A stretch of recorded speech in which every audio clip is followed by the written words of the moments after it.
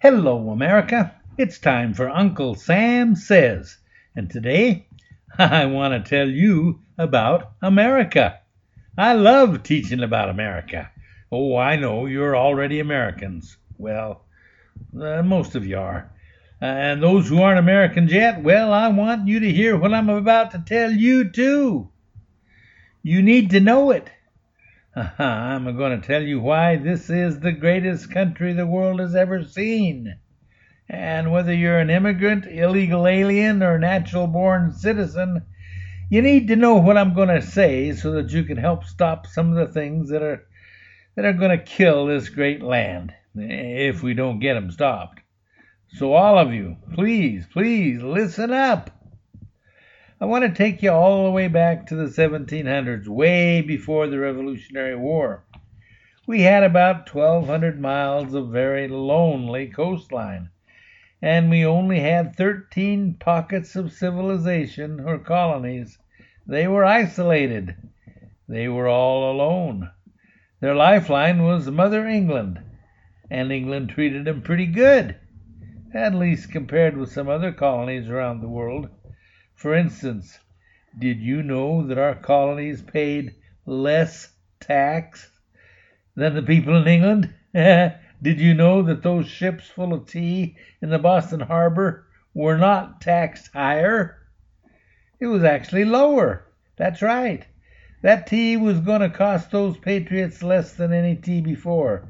In fact, there wouldn't have been any tax on that tea at all if that stodgy old His Honor Mr. North back in England hadn't insisted on keeping just a portion of the original tax.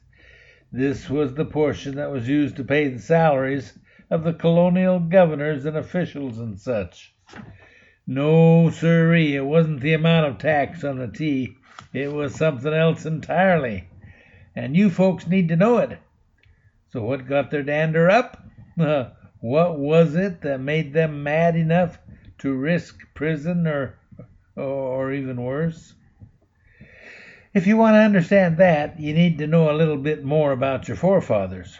While you folks have been straining your brain trying to figure out Monday Night Football, your forefathers were reading some pretty serious books and arguing with each other down at the local pub or tavern. Ignorant farmers? Don't you believe it. These people were more literate than the people in England. Yepper, they sure were. You see, in England, they ranged from about 48% literate out in the boondocks and about 74% literate in the cities. Those colonists were rated from 70 to 100%, and that ain't all. They actually read. They read everything they could get their hands on. Paper was scarce and books were precious, and so only the best stuff was written, and those colonists read 'em. Now, I don't want to offend anybody. I ain't looking for a fight, but you gotta know this. I'm just going to say it flat out because it's true and you gotta know it. You people today just aren't as smart as they were in colonial times. There, I said it. And if I have to, I'll say it again because it's so important that you know what is happening today in America. I promise I'll give another lesson or two about this, but just know that there is and has been a genuine, full-feathered conspiracy to dumb down our kids since the turn of the last century. It's called the dumbing down of America, and it is working. Most Americans just don't know what they don't know. Our literacy rate is only 77%. Oh, some say 99%, but that just means they can read traffic signs and such. That's 77%. That means they can't read well enough to know how to find information. Why, it's awful. Did you know that today 1/3 of all high school graduates never read another book in their whole lives?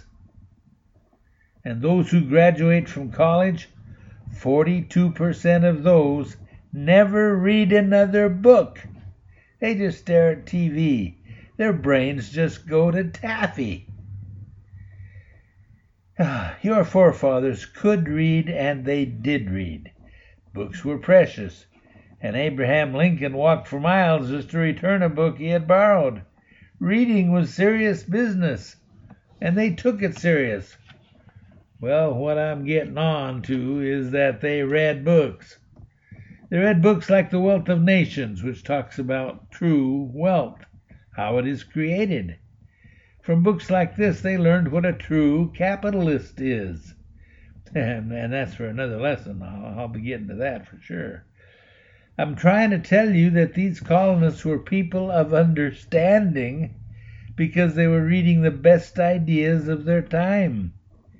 They were learning about new ideas of freedom and new ideas of personal accountability and agency, and how they could become wealthy if the government would leave them alone. Believe you me, they understood government oppression and how tyranny worked in high office. They knew all about that, and all about the rebuttals from the best minds of their time. They spoke to each other, they taught each other, they argued with each other. They'd come to America to find freedom, and they found it. Because of all of this people-to-people interaction, a new spirit was born in America. We began to be called Yankees. An American Yankee was a man who knew who he was, what his rights were, and where they came from. All the world knew a Yankee was not to be trifled with. Yankees did not like to be told what to do. They did not like authority. Oh, let me give you an example of that resenting authority business. It'll just take a minute, and I'll get right back to my lesson.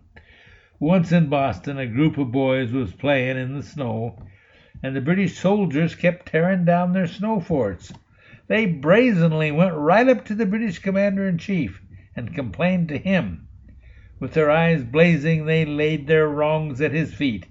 He said, "Have your fathers been teaching you too to rebel? Did they send you to show their feelings?" "Nobody sent us, sir, but your soldiers have thrown down our forts, broken the ice on our ponds, spoiled our coasts, and we will not stand for it." Well, General Gage couldn't help laughing at those small boys, and promised the soldiers would not bother them any more. Then he said to an officer nearby, "Even the children here draw in the love of freedom with the very air they breathe." So, why did the colonists revolt, even when they had it better than their brothers in England, so far as taxes were concerned? They wanted freedom, total freedom, freedom from the tyranny of any kind of king. They had studied, and they knew that their rights came from God and not a king. It was a new idea. No one had ever thunk such a thought before. People's rights had always come from their sovereign.